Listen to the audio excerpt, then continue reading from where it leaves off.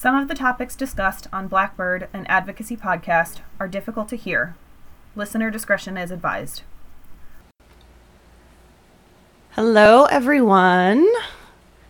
As always, I'm your host, Sarah, and I have my beautiful co-host, Dan, with me. Good evening. Oh, it's very proper. Yes. You should be wearing, like a top hat and like a bow tie and a cane. I am. Like Mr. Peanut. Yes. Yeah. And a monocle. Oh, yes, you have to have the monocle. I don't know where you get a monocle these days. Do they have monocle stores? Probably eBay. Yes, you are 100% right. I guarantee they're on eBay. And they're probably crazy expensive. I don't know. I feel like you can probably get like a cheap one.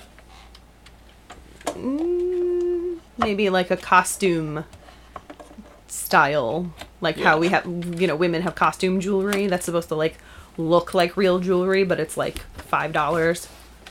Right. You probably get like a costume jewelry-esque monocle. Let's see. Oh, you're gonna look it up? I'm gonna look it up. Okay. Nope, that didn't work at all. Oh.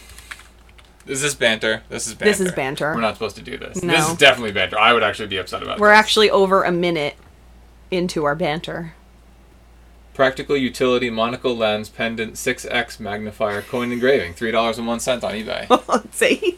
Dude, there are monocles everywhere. But it's probably an auction and it probably just started, and Yeah. for some reason it's probably going to go up to like $100 randomly. Yeah. Okay, should we just get into the case The today? point that everyone is here? Yeah. What people tuned in for? Yeah. Oh. ARF. Dino would like to join the conversation. Karen Epstein monocle, black and white fashion, photographic portrait, feminist power, $1,200. Oh, that's appropriate. Feminist power is expensive. Okay. We're just going to get into the case because now we're doing a show? Now we're at 2 minutes of banter. Yeah. And I'm sure I'm going to get many comments about it. Right. Hi, I'm your lovely host, Sarah. With me, as always, is Dan. Hey. Dan's in a mood. Yep. I'm tired. It's It's late. It's foggy. You took a nap today. Yeah, that's why I'm tired. Oh, okay.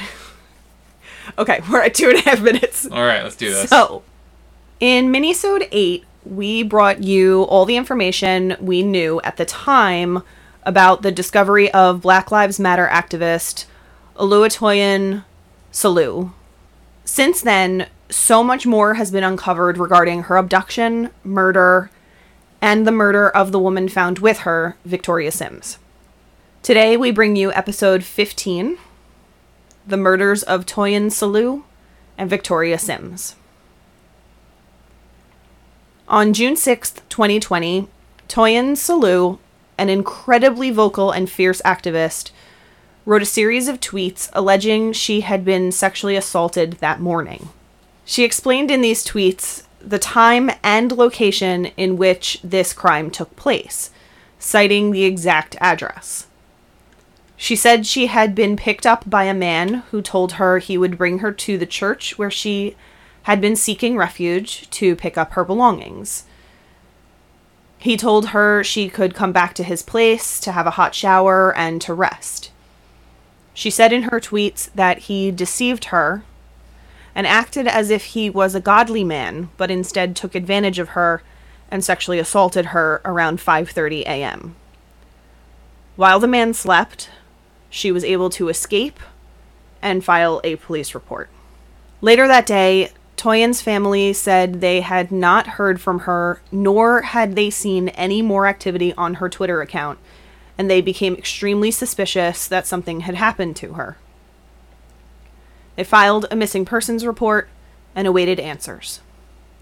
On June 13th, 2020, 1 week after Toyin was reported missing, police uncovered 2 bodies in Tallahassee at a home on Monday Road.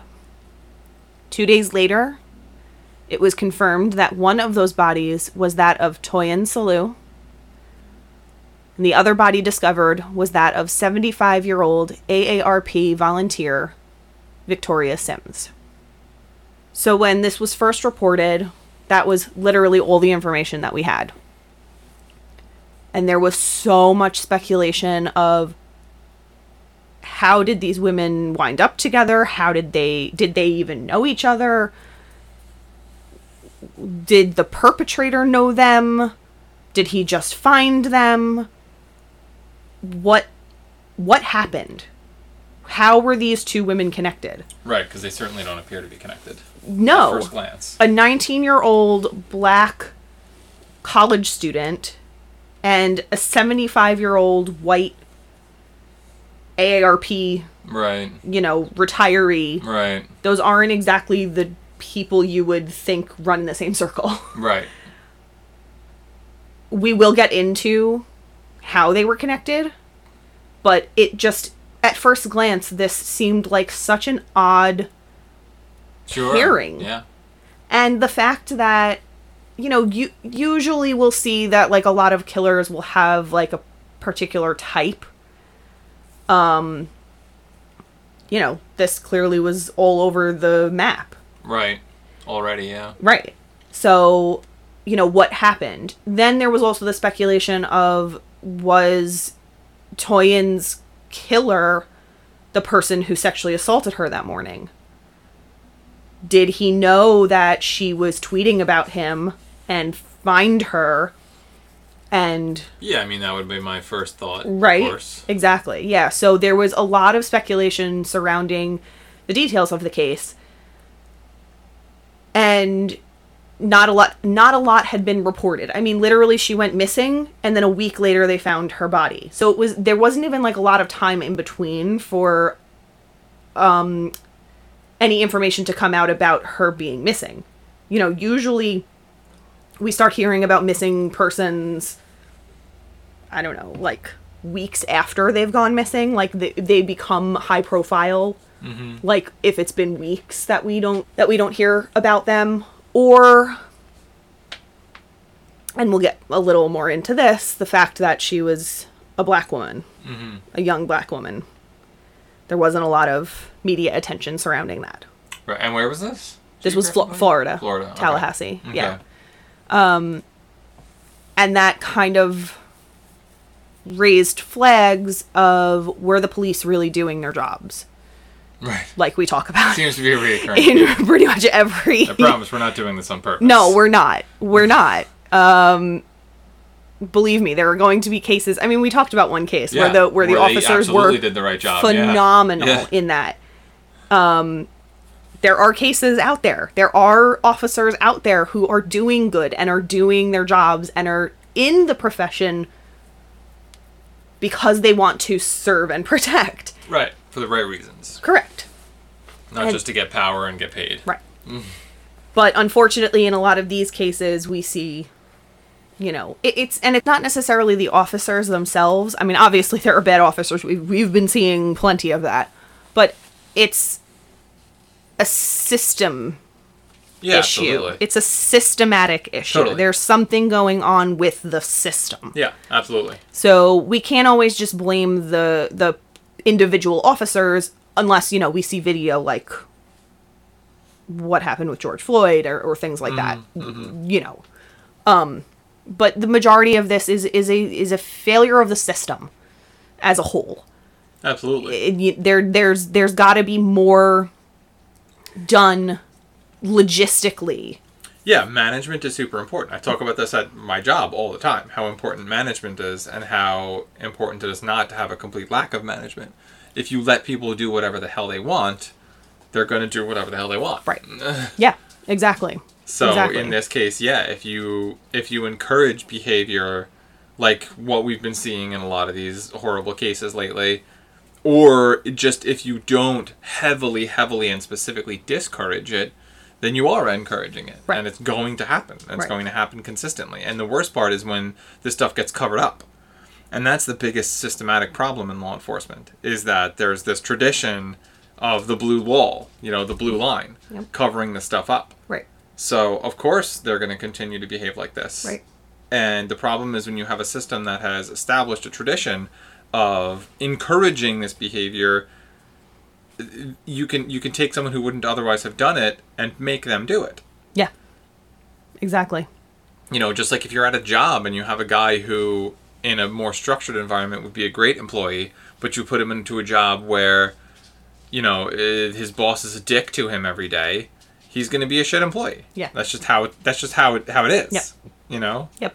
And if you don't fire him, then he's just going to be a shit employee forever. Right. And you're going to have a crap manager who's not getting their employees in line. Right. And it's the same thing with law enforcement or any kind of institution Yes. where there's some kind of oversight that just isn't doing the job. It's Correct. a systematic failure. Correct. And unfortunately, we see on this podcast all the time how that failure to regulate the system can cause real harm.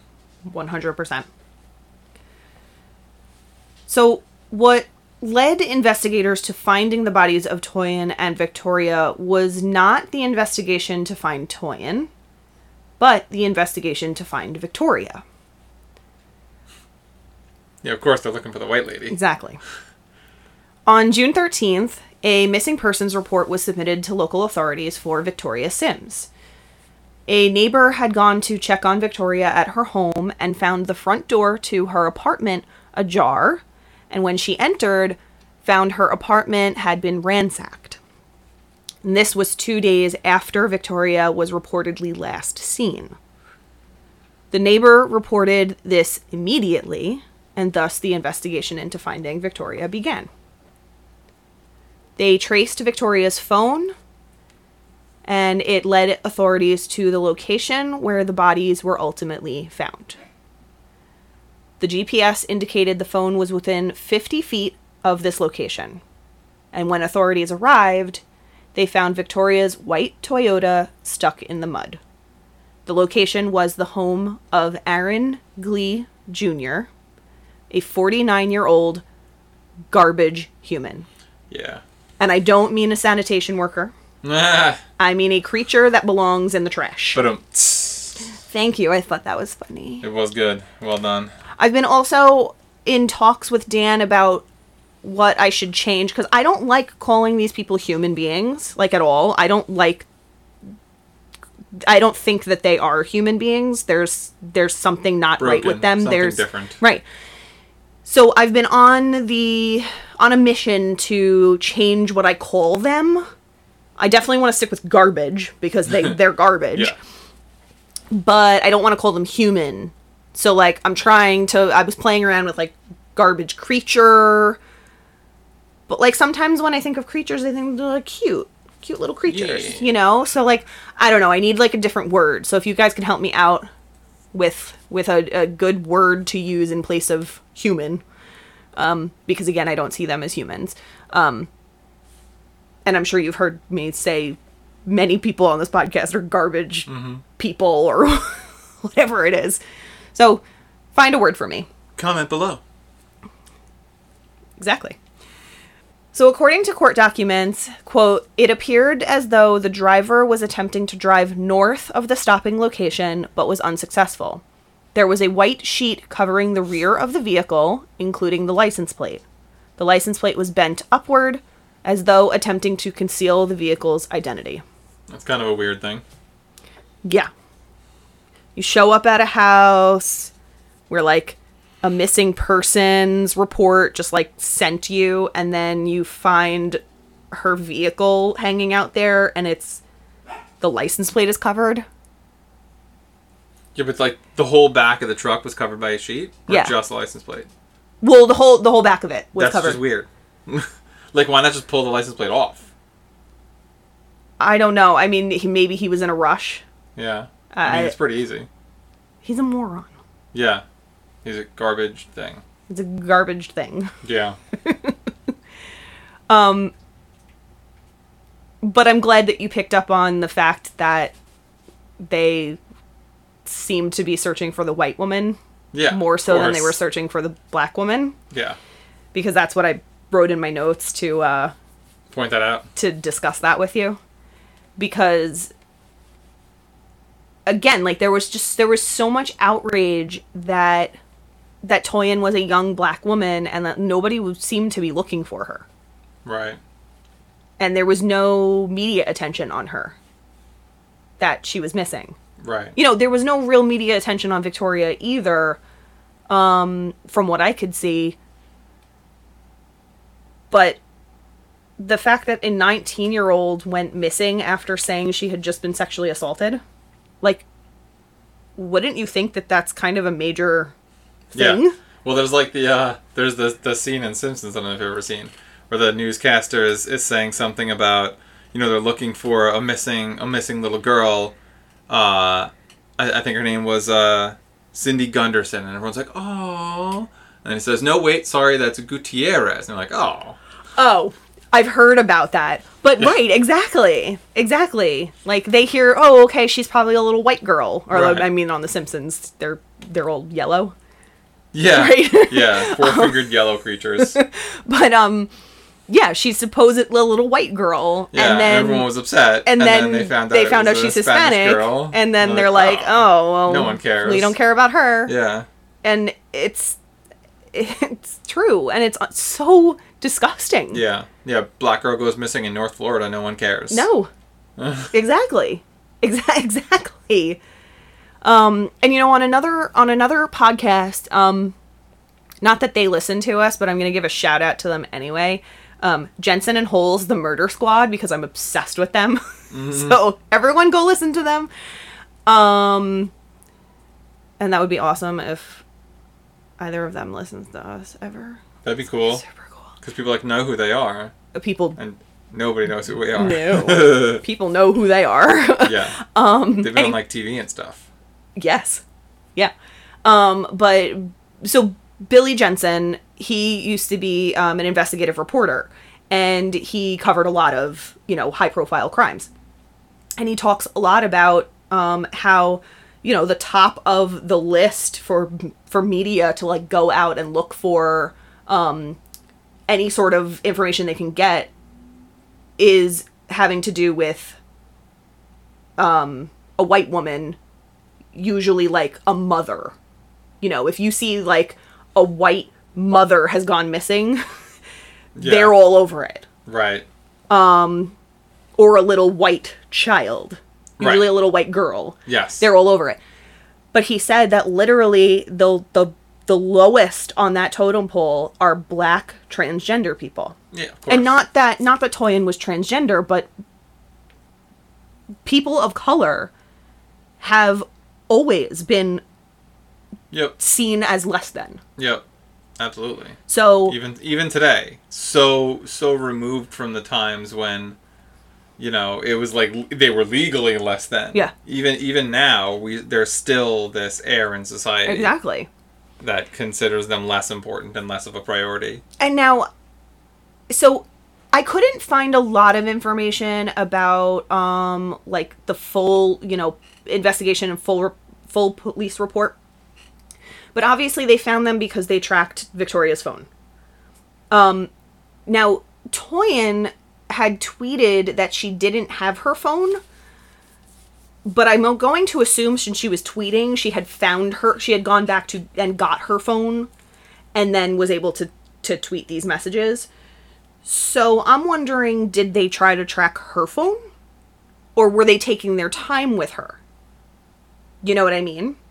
Because Victoria was reported missing days after Toyin was reported missing.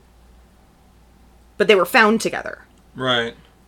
And you'll hear when each of them was ultimately murdered. Okay. So we have a time frame where, Toyin is missing. Then Victoria is reported missing. So Toyin's been missing for, a few days already. Then Victoria goes missing. Yet they got information for Victoria like that. Mm-hmm. And for Toyin, who had been missing for days prior, they only found her because of their investigation for Victoria. Right. It's like bonus victim. Right. So, and obviously, like, they weren't expecting Victoria and Toyin to be together. They weren't expecting Victoria and Toyin to know each other, to have any sort of connection. Mm-hmm. So they weren't going into that crime scene expecting to find Toyin. Right. They were thinking, okay, we're We tracked her phone. We found her vehicle. Victoria's probably here. Or was here. They're not thinking, we're probably going to find that 19-year-old black girl. You know what I mean? If they were even cognizant of the fact that there was a 19-year-old black girl missing. They definitely were, because they did post her missing person poster. Like the department did. Correct. But not necessarily like the officers who found Victoria. No, I don't know. I don't know if they were on the same... If they were the same detectives on the two different cases. No, I understand. Yeah, right. Yeah. So I don't know, and that's right. So that's what I would want to know. I would want to know how extensive, and obviously we're never going to find that out. No. But how extensive was their investigation into finding Toyin versus the extent of their investigation to find Victoria? Right. I mean, we can speculate. Right. Which is really all we can do in any of these things. Yep. But, based on what we're hearing, what we're seeing, it kind of leads me to believe that they took Victoria's case a little bit more seriously. Yep. I think it's a safe assumption.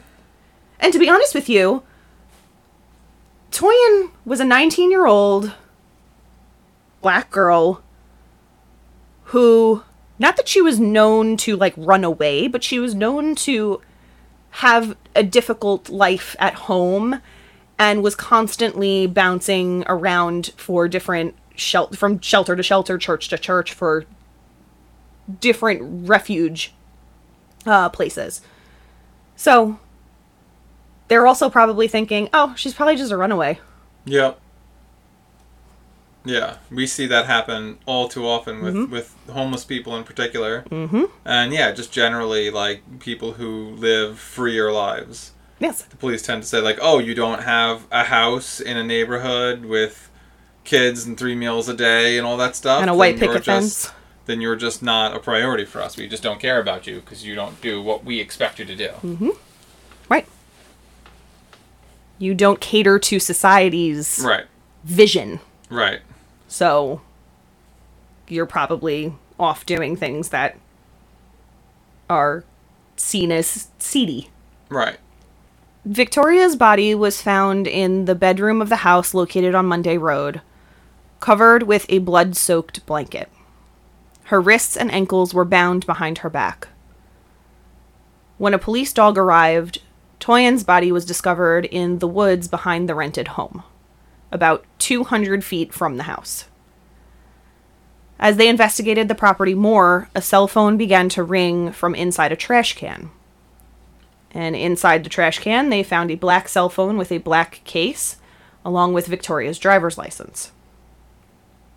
Sorry, driver license. Very good. Well, we don't know in Florida.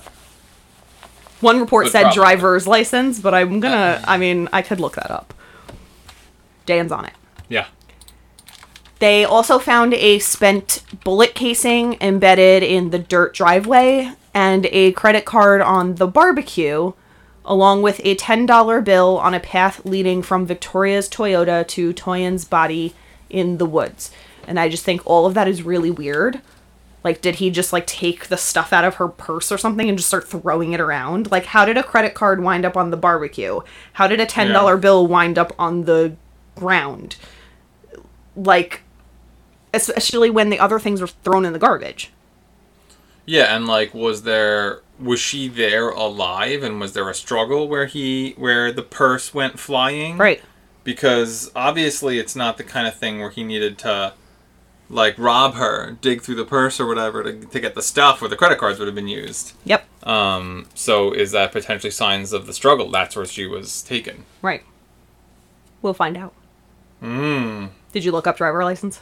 Yes, it's driver license. In Florida? Yep. See? So, just like here. So driver license. Yep. Now, people were outraged when Toyin went missing, assuming the police were not taking her case seriously because she was a young black woman and because the media was not giving this case the attention it deserved. So much has come out about Toyin since the discovery of her body, and people are still demanding justice for her, as they believe more could and should have been done after she filed her initial sexual assault report on June 6th.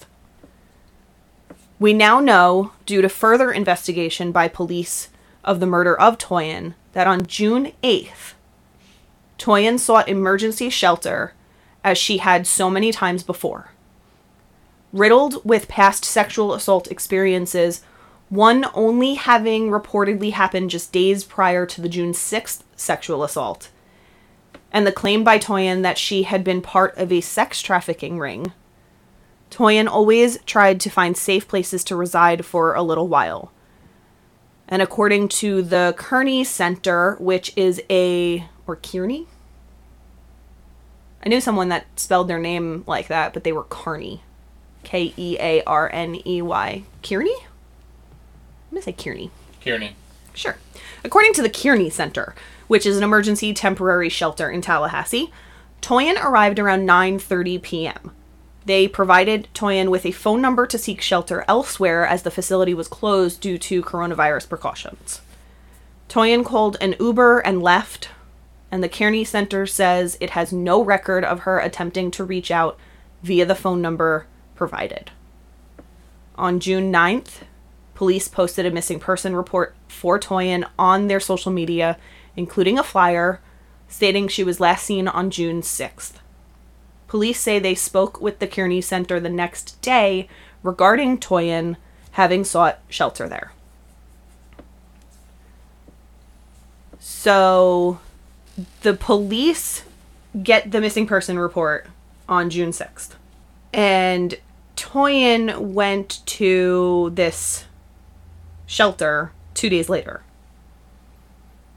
Yet they were still saying that she had been missing since June 6th. And I'm going to go over more of a timeline in a little while, because there are things that just aren't adding up in this timeline. So it's some of it is very weird to me, and I don't really know what to make of it. So maybe you can make something of it. I'll give it a shot. It's kind of what I'm here for. And also, a friend stated that they could have gotten DNA from the location where she was reportedly part of the sex trafficking ring. Because I believe she filed a police report. The friend said that police were there. And they, didn't do anything about the fact that she was, reporting that she was sexually assaulted in human trafficking at this particular location. And this was, well before this happened. And the police didn't seem to, do anything. Mm-hmm. Which is weird. I feel like that should be more of a red flag in Tallahassee. Yeah. It's not like this is, Miami, where maybe people go missing, it's or New York City or something like that. Tallahassee, come on. Yeah, I don't know what the statistics are in Tallahassee. I don't know if they're one of the major cities. I'll bet you they're lower than Miami. Yes, they're probably lower than Miami, but yeah, I mean, we just hear so much in this story that there are so many things that could have gone better. Yes. And, it's not to say that any of these things would have prevented Toyin from her ultimate demise, but the system just kept failing her. Over and over and over and over. And the fact that she, again, went to seek refuge at a shelter, and the shelter turned her away because of coronavirus. Yeah. There's got to be some mechanism in place for dealing with that. Well, they said that they gave her a phone number she was supposed to call a case manager, and the case manager would, refer her somewhere. Okay. But, how many people do you think are actually doing that? Right. Why don't you just call for them right there? Exactly. Just be like, hey, we're going to give this place a call. If you go to an auto parts store and they don't have something, they're like, hey, let me call the store down in the other town. Right. Yeah, they've got it. Right. I'll tell them to hold it for you. Right. Do you need directions? Exactly. But when a person in need of help goes to a shelter, they're just like, here, have a number. Right. Good luck. And can't you just pick up your phone and call the number and say, hey, I have a person here in need of help. Where can they go? Yeah. And exactly that.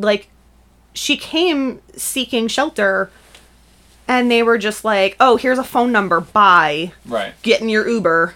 Right. Like, she doesn't have a car. She probably doesn't have a cell phone. Like, this is a person in need. Well, she left in an Uber. Uh-huh. So I'm assuming she called it with her cell phone. Right. But my point is, like, you can't know that these people have access to this stuff. Well, right. If they're walking in off the streets to a shelter. You can't know that. And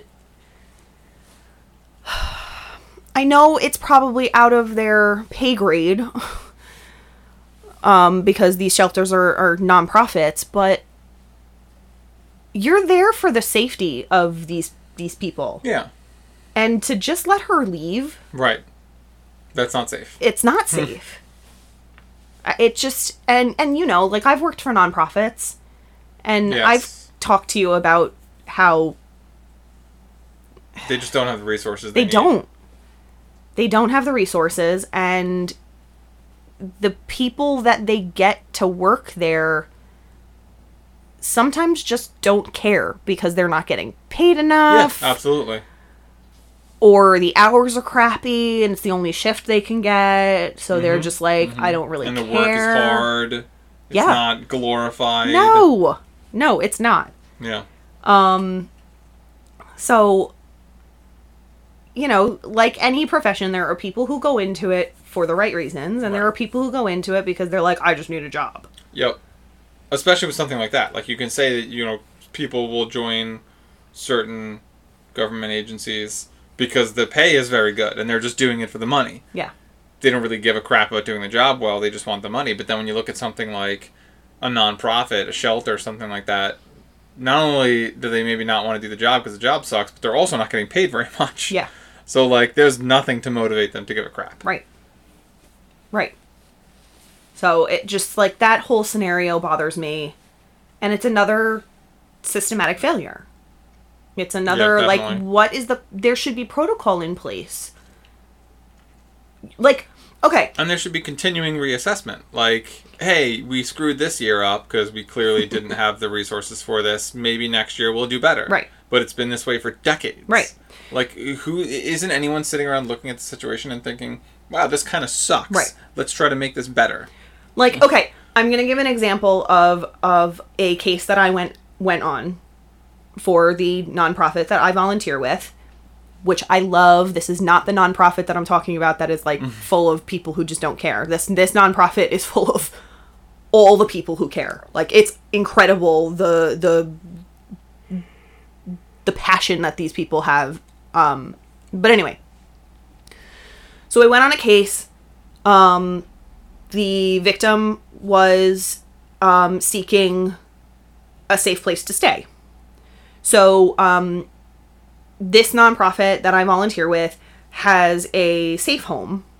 And so the social worker and I called the hotline to see if there were any available beds in the safe home that night for the patient. They told us no. And they kept asking if the patient felt safe. And we were like, no, she does not feel safe. We have to get her somewhere so that she can feel safe. Like, we can't just leave her. Right, like, that's, yeah. So they called around to different counties. They literally couldn't find any close by that had beds available, which is really sad. That, like, they were full. Like, it's just... definitely. And this is before coronavirus, so we can't leave her... We can't let her leave without knowing that she has a safe place to go. So she says to us, you know, I can call a family member. And we said, okay, do you have a family member that the perpetrator doesn't know where they live that you can go to and he won't be able to find you? And she was like, yes, I do. So we were like, okay. We were like, give that person a call right now. Make sure that it is okay that you can come and spend the night. And, you know, we'll make sure that everything's settled then. Sounds good. So she called. The person said absolutely 100% come. thankfully she had her own vehicle, so she didn't have to worry about, like, calling a cab or an Uber or anything to get her there. And, you know, we made sure that she had a safe place to go before we let her leave. So, you know, I walked her out to her car. Like, I made sure that, like, she wasn't just wandering leaving. the streets. Right. Yeah. That she wasn't doing, unfortunately, what Toyin did. That she was actually finding a place of refuge, going to that place. You know, obviously I couldn't follow her and make sure she got to that place. But as to the extent of what we could do, we did it. So it bothers me a little bit that this shelter didn't take those precautionary steps to make sure that she called the case manager right there. Or that they called the case manager right there and said, hey, let's get her on the line with you so you can talk about where she can stay. Just like we did with the hotline. So it right.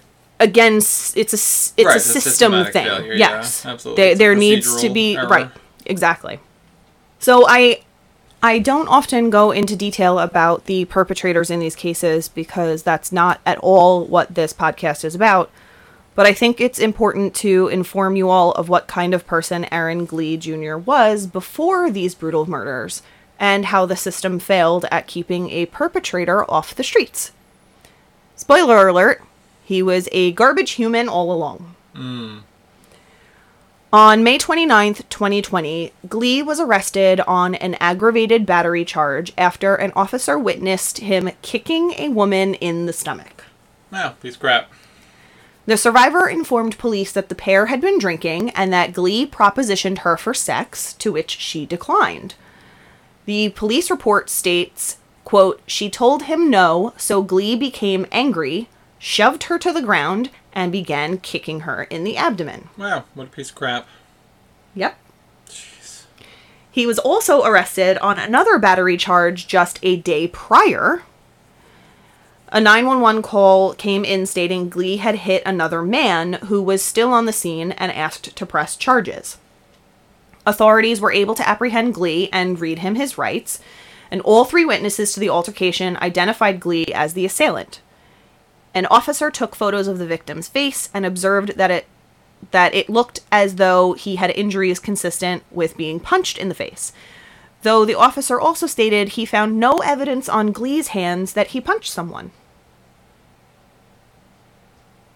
Well, that's easy to hide, though. You can hit people without, right, leaving evidence on yourself. But my point is that, like, he's making it like, oh, well, no, this guy wasn't the perpetrator, even though we have all these witnesses saying that he definitely was. Right. Yeah. Glee was ultimately placed in jail after the incident with the female victim, but was released after a quote, incomplete evaluation that did not include a customary score for his risk of fleeing or committing more crimes. Leon County officials said that Glee was combative in jail and was deemed a risk for an interview with pretrial release staff. So they released him? Yeah. They released him because they weren't sure if he was going to try to leave? So they let him leave. So they let him leave. That's like saying, you know what? We're not sure if the dam we're going to build here is going to work, so we're just not going to build the dam. Right. Then the water's going to go where you don't want it to go. Right. Like, what? So he assaults somebody, essentially gets arrested for it, and then they're like, meh, there's really no evidence that he actually committed this, so we're going to let him go. And then the next day, assaults another person, gets arrested, but then gets released from jail. Right. For being combative. Right. Because they couldn't do a proper assessment on him. Right. Then he should go to, like, extra jail. Like, we're not, like, he's a huge jerk, and he might try to, like, escape from jail and stuff. So let's just let him go? No, you put him in, like, solitary. Yeah. Like... You put him in, like, maximum security. It's like all those times where you hear, like, oh, there was a clerical error and this person got released. Yeah. Like, seriously. What? Which is effing bonkers. There should never be clerical errors. There should be so many people who are doing Double and triple quality checking that assurance. Yes. Yeah. I don't understand. And again, it's just to point out that there is a complete failure in the system. The system needs to be fixed from the bottom up. Everything needs to be overhauled because clearly it's not working. Literally, they just let this guy out of jail. And then 2 weeks later, not even, sorry, a week later, he abducts 2 people. Right. Good job, guys. Well done. Way to protect and serve. What? Way to prevent further harm. Did your jobs really well. Glee was ultimately found and apprehended around the Orlando area in connection with the murders of Toyin and Victoria. He had purchased a one-way ticket to West Palm Beach, and Orlando police were able to intercept him at a Greyhound bus station. He confessed multiple times to having kidnapped and killed the 2 women, and waived his right to remain silent, providing officers with details of his crimes. He told investigators that he began a conversation with Toyin on June 6th at a bus stop. She informed him she was sexually assaulted earlier that day, and he offered to take her to his house to bathe and sleep. The same MO as the man who sexually assaulted her that morning. Yeah, I was gonna say, like, don't accept that offer. I guess she just... Needed anything. Well, she needed anything, and I think she just really had faith in people. I guess so. I mean, I don't know she was how... a very religious person. She, like, grew up in church and everything, so I think that she just really thought these people were trying to help her. Right. That sucks. He then arranged for Victoria to pick him and Toyin up at a bus stop. At approximately 7:07 p.m., Victoria's white Toyota was seen on surveillance video arriving in the area of the bus stop. Glee and Toyin are then seen leaving in that vehicle moments later. Glee informed police that after arriving at his rental home, Toyin took a shower and he attempted to have sex with her, but she tried to fight him off. He said she had physically resisted and actually bit him during the struggle. So good for you, Toyin. Yeah, I was gonna say, like, that's what happens when you try to rape someone. They bite you. Yeah, they should. Mm-hmm. But Glee was able to overpower her, and when asked if he would characterize his actions as rape, he responded in the affirmative, according to the police report. He then continued, explaining he tied Toyin up and imprisoned her in his home for 3 to 5 days. And he wasn't exactly sure how long it was because he was heavily intoxicated. Apparently this entire time he was heavily intoxicated. Jeez. He would release her at times to eat and bathe, but would sexually assault her numerous times during those days. He said he knew he would be arrested and likely go to prison if he allowed Toyin to leave, so he had to kill her. Jeez. He bound her in a manner he thought would cause her death and left her in the bedroom. He would enter the bedroom several times to check to see if she was still alive, and after several hours, went to check for the last time and determined she was indeed deceased. Wow, that's crazy how, like, methodical and, like, logical his entire process was as he's doing this horrible thing. Jeez. That's crazy. That's, like, the scariest part of the whole thing. Oh, yeah. And as for Victoria, police believe Glee ransacked her apartment, kidnapped her, and stole her vehicle, and then ultimately killed her as well. Well, right, because obviously, if he's aware that, you know, you can't have witnesses, then... Exactly. Jeez. So, in my notes, first, I'm sure he killed her so that she could not trace him back to Toyin. Mm-hmm. Exactly. So, such an even more unfortunate thing, because Victoria... Complete bystander. That's all it was. Yeah. That's all it was. And second, I do not understand the timeline, and this is what I'm talking about, what I talked about before. So I was reading that, like, the police report was saying two different things. So I don't understand this. So Toyin supposedly met Glee at the bus stop on June 6th, which is the day she was sexually assaulted and the day she went missing. So that was the day she was reported missing. He claims to have met her that day, and she's seen on surveillance video on that day, getting into Victoria's vehicle with Glee. Allegedly, he's saying he kept her captive in his home until he murdered her for at least 3 to 5 days. Mm-hmm. But reports also claim that on June 8th, so 2 days after he he kidnapped her, she went to the Kearney Center to find shelter. And the Kearney Center says she was there when they talked to investigators. Okay. They said she was there on June 8th. Okay. So how is he holding her captive on June 8th? Right. If she's at the Kearney Center on June 8th? Yeah, I don't know. It could be that there's an issue with those dates. Maybe something's wrong. Some information there is incorrect or something. So, is this another systematic failure that somebody's not auditing these reports properly? Yeah, probably. Or was the Kearney Center maybe confused about the date that she came? Right. Did she not go there at all? Were they lying? I mean, like, I don't, like, what... I'm very confused by the timeline. So I don't understand if she actually went to the Kearney Center at all. Yeah, I would imagine that she did, and it was just a clerical error. She went on the 7th or something like that.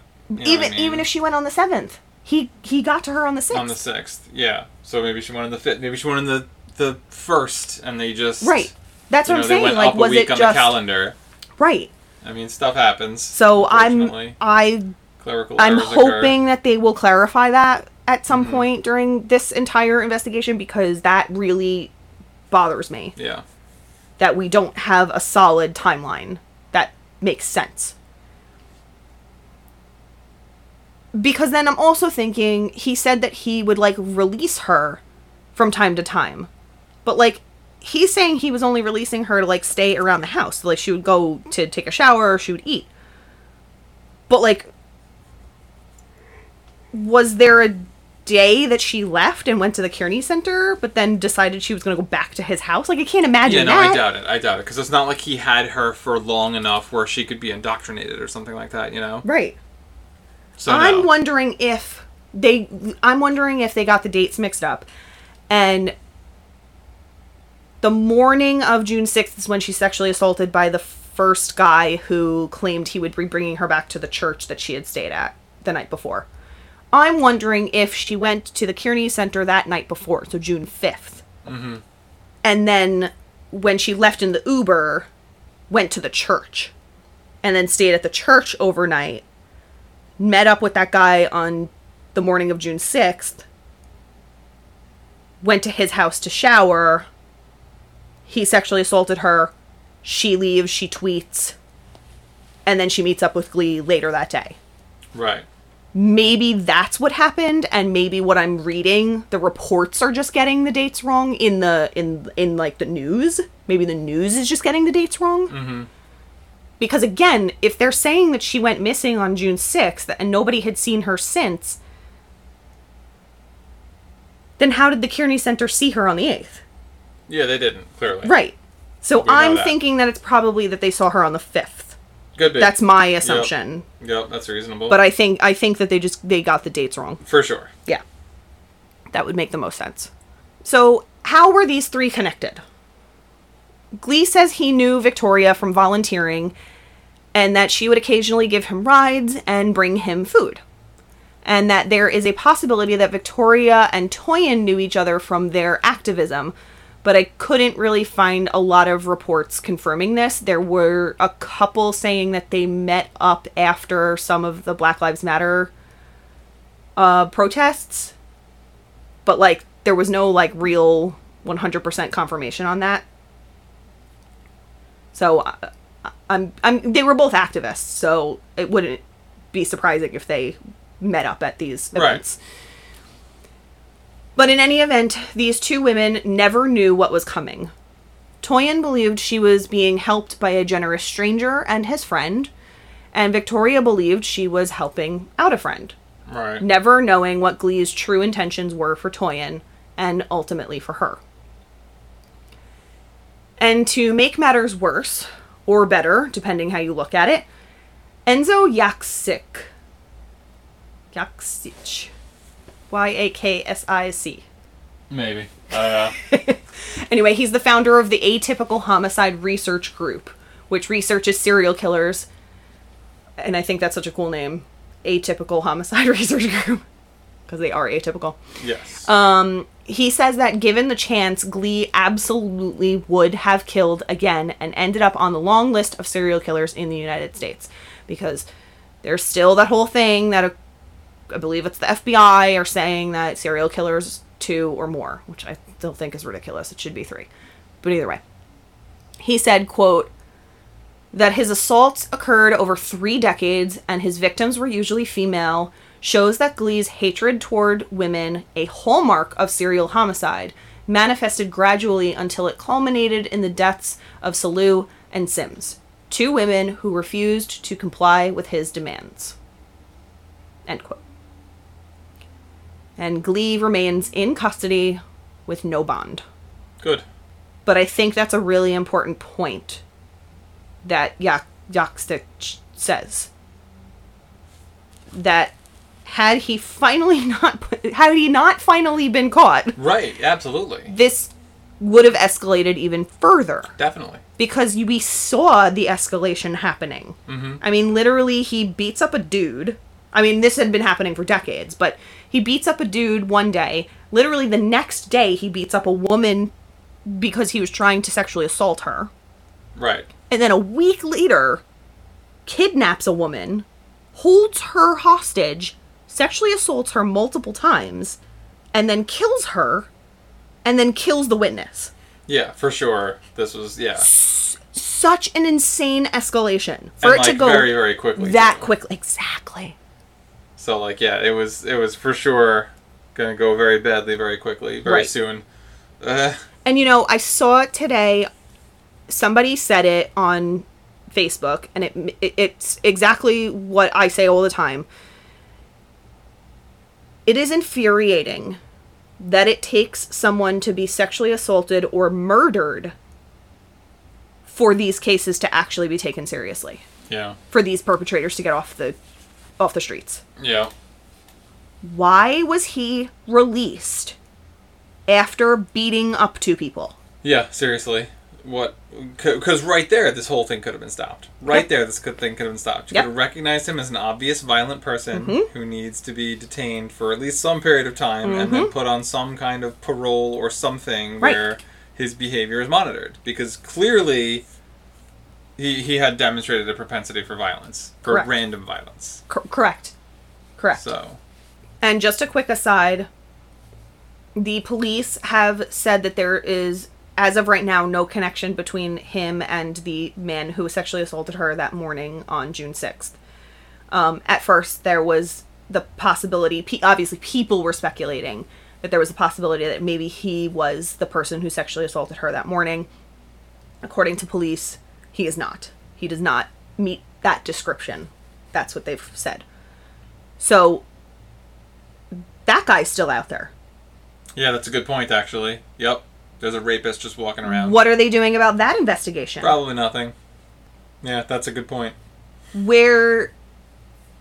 How many more people has he assaulted since? Right, that we just don't know about. Yeah. Because they're not reporting it. Right. That sucks. That's crazy. Yeah. It's no good, man. No. And the fact that she claimed she was part of a sex trafficking ring. Right. And she was sexually assaulted the day before that June 6th sexual assault? What's Right, happening with what Olivia's the investigation? What's going on in Tallahassee here? Don't go there. No. I would never have imagined. I wouldn't have imagined Tallahassee to be a hotbed of Sexual violence? sexual violence.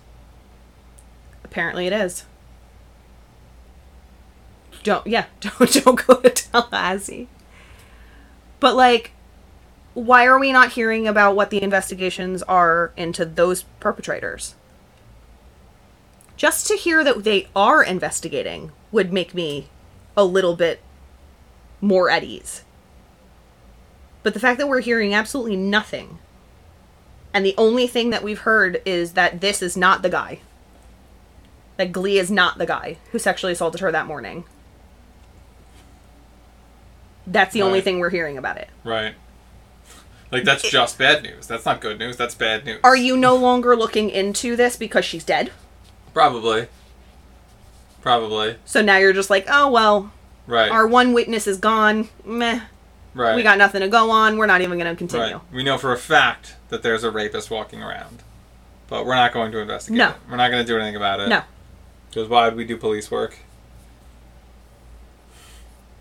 And I know I say this every episode, but not to get political. When people say defund the police, I just want to make this clear. They do not mean get rid of the police force. They do not mean take the entire budget away from the police. Defunding is the wrong term to be used in this case. Right. So it infuriates me that they're using that term because it's not at all what they actually mean it to mean. Right. It should be restructuring. Restructuring, reorganizing the budget, reallocating funds. Right.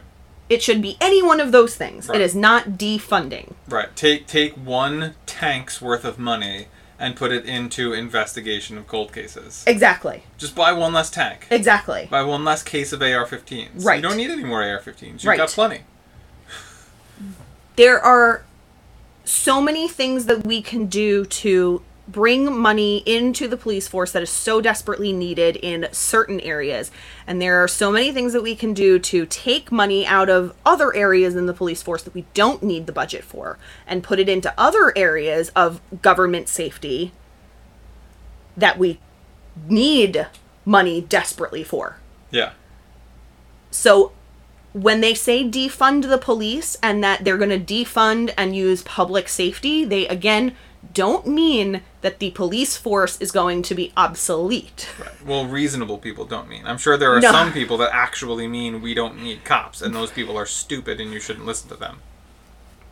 But when we say it, well, not that we say it, not but that we if say we it. were to say it, what we would mean is restructure. The point of defunding being said is restructuring and reallocating funds. Right. So I just want that to be out there so that people understand what that means. So who were Oluwatoyin, Salau, and Victoria Sims? Victoria Sims was a 75-year-old AARP volunteer and retiree who worked with the elderly for the state of Florida. A supporter of the Black Lives Matter movement and an activist for democratic politics, Victoria wanted peace. The Tallahassee AARP said, quote, "Vicky worked tirelessly to improve the lives of others.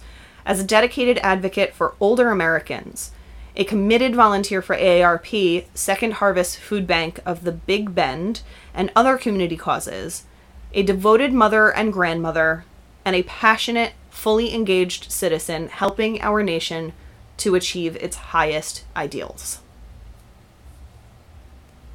And Toyin was a 19-year-old student activist who was a huge part of the Black Lives Matter movement since the murder of George Floyd. She fought for justice and equality and tried to be a voice for people who needed it most. But who was Toyin's voice? Was anybody listening when she reported her multiple assaults? Was anybody listening when she tweeted that she had been raped in the early morning hours? Were the police investigating the multiple reports she made regarding having been violated? The system failed Toyin in so many ways at so many points. Among the belongings they found with Toyin was a piece of paper with a verse from Isaiah 54:17. No weapon formed against me shall prosper, for my righteousness is of the Lord. Toyin was admired by so many, and many described her as bright and beautiful. She had plans to bridge her activism into studying law at Florida A&M. These two women were generous, kind, compassionate human beings who did not deserve what came to them. They wanted to help and heal, but were met with a destructive force. Their legacies will live on in their communities, and I truly hope they are not forgotten. Any parting words? No, just I feel like these are my parting words in every one of these episodes lately, is that it sucks that, which you just went over 5 minutes ago, it sucks that people have to lose their lives, but the silver lining is that things are maybe getting done. In the last episode, we talked about how real work was getting done, and hopefully maybe the story of Toyin and Victoria will inspire some changes. Probably not, but maybe. But it just sucks, that this is what it takes. Yeah. That we're going to keep talking about this. We're going to keep talking about it. Yeah. It's literally what we're here for. I guess all I can say in parting is, look out for your fellow humans. If you see something, say something. I know. if you feel like somebody needs help, try to help them. And if you can't because you're afraid or whatever it may be, then call 911. Yep. Or whatever it is in your area, 711 or 611 or 837, who knows? 999 in the UK. 999, yeah. Just call somebody and just try to help wherever you can, because you never know. Don't think, hey, the cops are going to take care of it, because hey, maybe they're not. Right. So really, just try to help, try to talk to people, because they may not. If you work at a shelter and somebody looks like they really need help, really please try to help them. Yes. Even if it's crowded and there's a pandemic and whatever. Just step out of line for a minute and just try to help these people if you really think that they need help. Right. You look out for people, because you may stop a murder. Right. If you or anyone you know has a story that you would like to share on Blackbird, you can email us at blackbirdadvocacy@gmail.com, or you can DM us on Instagram at blackbirdadvocacy. I also want to throw out there that through the month of August, we're going to be doing a deep dive into sexual violence in the military. And on a few of our episodes, we're actually going to be speaking with some women who have experienced this in the military. If you guys have any questions for them, because I really want to make this as much of a conversation about it as possible. And I know that there are so many people out there who have questions, who maybe have had their own experiences and maybe don't understand what the procedures are like in the military, or maybe there are people out there who are looking to go into the military and want to get a little bit more information about maybe signs that they should look out for. So if you have any questions for these women, please email us, DM us, ask your questions, because I really, really, really want to get participation from the listeners to really, again, facilitate a real discussion about this. I don't want it to just be me and Dan sitting there just interviewing this person. I want it to be a conversation, because that's what needs to happen. We have to have conversations. Yeah, we need to solve problems. Yes. For you guys. Yes. We need to do good. We can't just.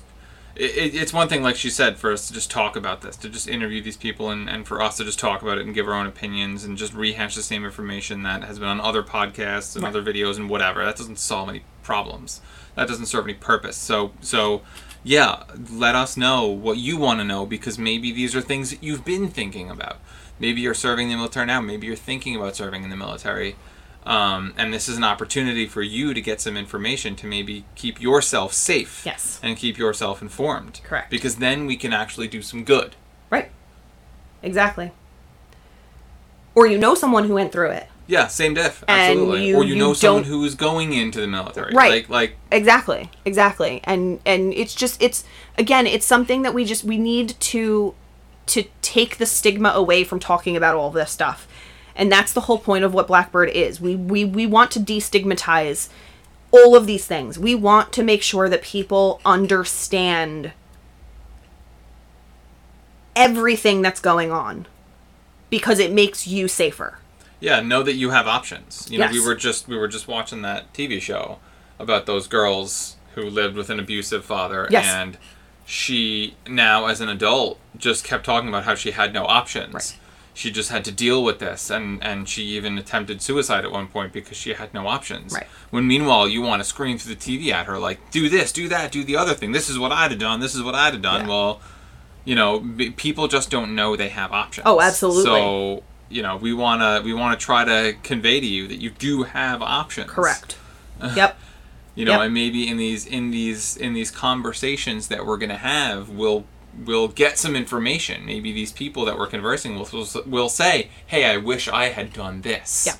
And maybe that'll stick in your head when you're in the situation. And you'll think, "Oh, I remember.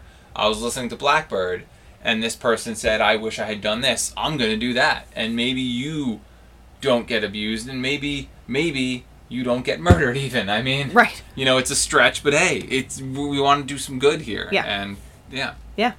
Exactly. So send those questions our way. Yeah. Hopefully please. we get some good ones.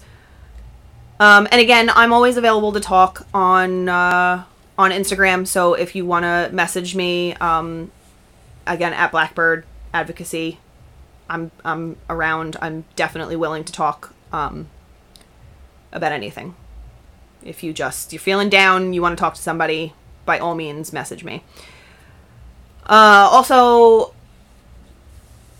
as you know, we're talking about the whole point of Blackbird. Share this podcast with your friends and family, because again, that's what's going to facilitate the conversations, and that's what's going to get more exposure for these topics, so that you can feel more comfortable talking about these things, and more people will understand what they can do in these particular situations. We just want, we don't want like fame or we're not making any money here. No, exactly. That's not the point of this. This is about doing good. The point of this, right, is to make sure that there are people out there who know what to do in particular situations, so that they can stay safe and that they can keep their loved ones safe. Because there are plenty of people who constantly are coming to me asking me, where can I go for this thing? And that's great. That's exactly what I do. Like, I can provide that information. If you want that information, please come to me.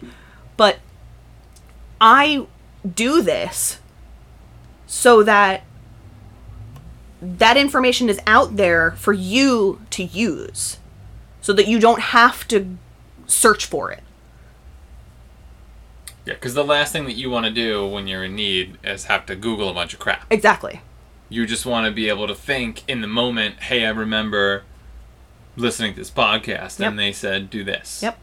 Put some hotline numbers in your phone, too. And you can put them, you know, if you're obviously in a domestic violence situation, you don't want to put in, like, domestic violence hotline. Right. Just call it Gary or Mary. Well, I wouldn't call it Gary. Well, unless the victim is a male. Okay. Let's not be you're right. Like that. You are right. But yeah, call it like a friend's name or something. Or a veterinarian or a dentist. Yeah, exactly. But something that you'll obviously know that it's still a hotline, and then in times of need, you can just do a quick dial, and it's right there. Call the dentist, exactly. It's right there for you to call. You don't have to then search for it. So, you know, just like little things like that. But that's what we're here for. That's the purpose of us being here. And the main purpose of having Dan on here, I don't think I've ever actually explained, like, why we do this couples thing on here. when we first started Blackbird, I had talked to Dan about the fact that, I didn't want this to be about us. So, like, I didn't want it to be like, oh, we're a married couple and we have a great, healthy relationship. Let's tell you guys how to have a healthy relationship. Like, I don't want to do that because our relationship is completely different than anybody else's relationship. And the things that we do are not necessarily the things that are going to work for everybody else. So, I wanted to figure out how I could still have him involved, but not make it be like some annoying, mushy, like romantic hour. Like, so having Dan here, again, facilitates conversation because when we think about sexual violence, we think about women, primarily. We don't really think about men, aside from the fact that we think about men as perpetrators. We need more men to talk about these things. We need more men to change the culture of what the society thinks about sexual violence. Dan is here because he is a very enlightened man. And that's partly why I married him. Because he's a very logical and genuine person. And we need more people in his situation. So, Dan is essentially what you would consider a privileged person. He's a white, cisgender male. So, makes things easier. You have all the privilege, right, exactly. And I keep putting privilege in quotes. But anyway, so I really want to have him here because people like him need to be part of these conversations. And people like him need to start these conversations. So to have him here and to hopefully then have other men listening and going, oh, hey, there's a guy on there who's talking about these things. That makes me feel a little bit more comfortable about talking about these things. Right, like, hey, it's okay to believe in equal rights. Right. It's okay to believe in women's rights. Right. It's okay to believe in the rights of the LGBTQ plus community. Right. Exactly. I mean, I have conversations all the time with people that I think are perfectly good people, but they happen to be a little right-wing nutjobby.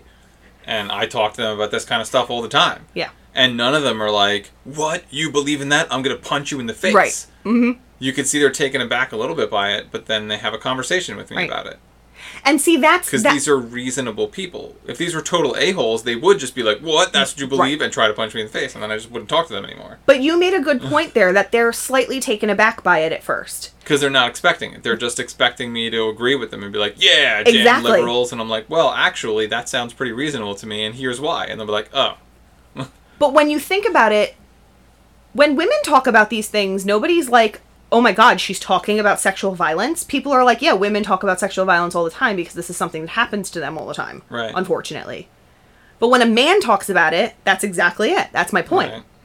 People are like, wait, a man is talking about this? So the funny thing is, a while ago I was watching an episode of a podcast from a very, very popular person who does a very popular podcast. And he was talking to someone... Is it the most popular podcast?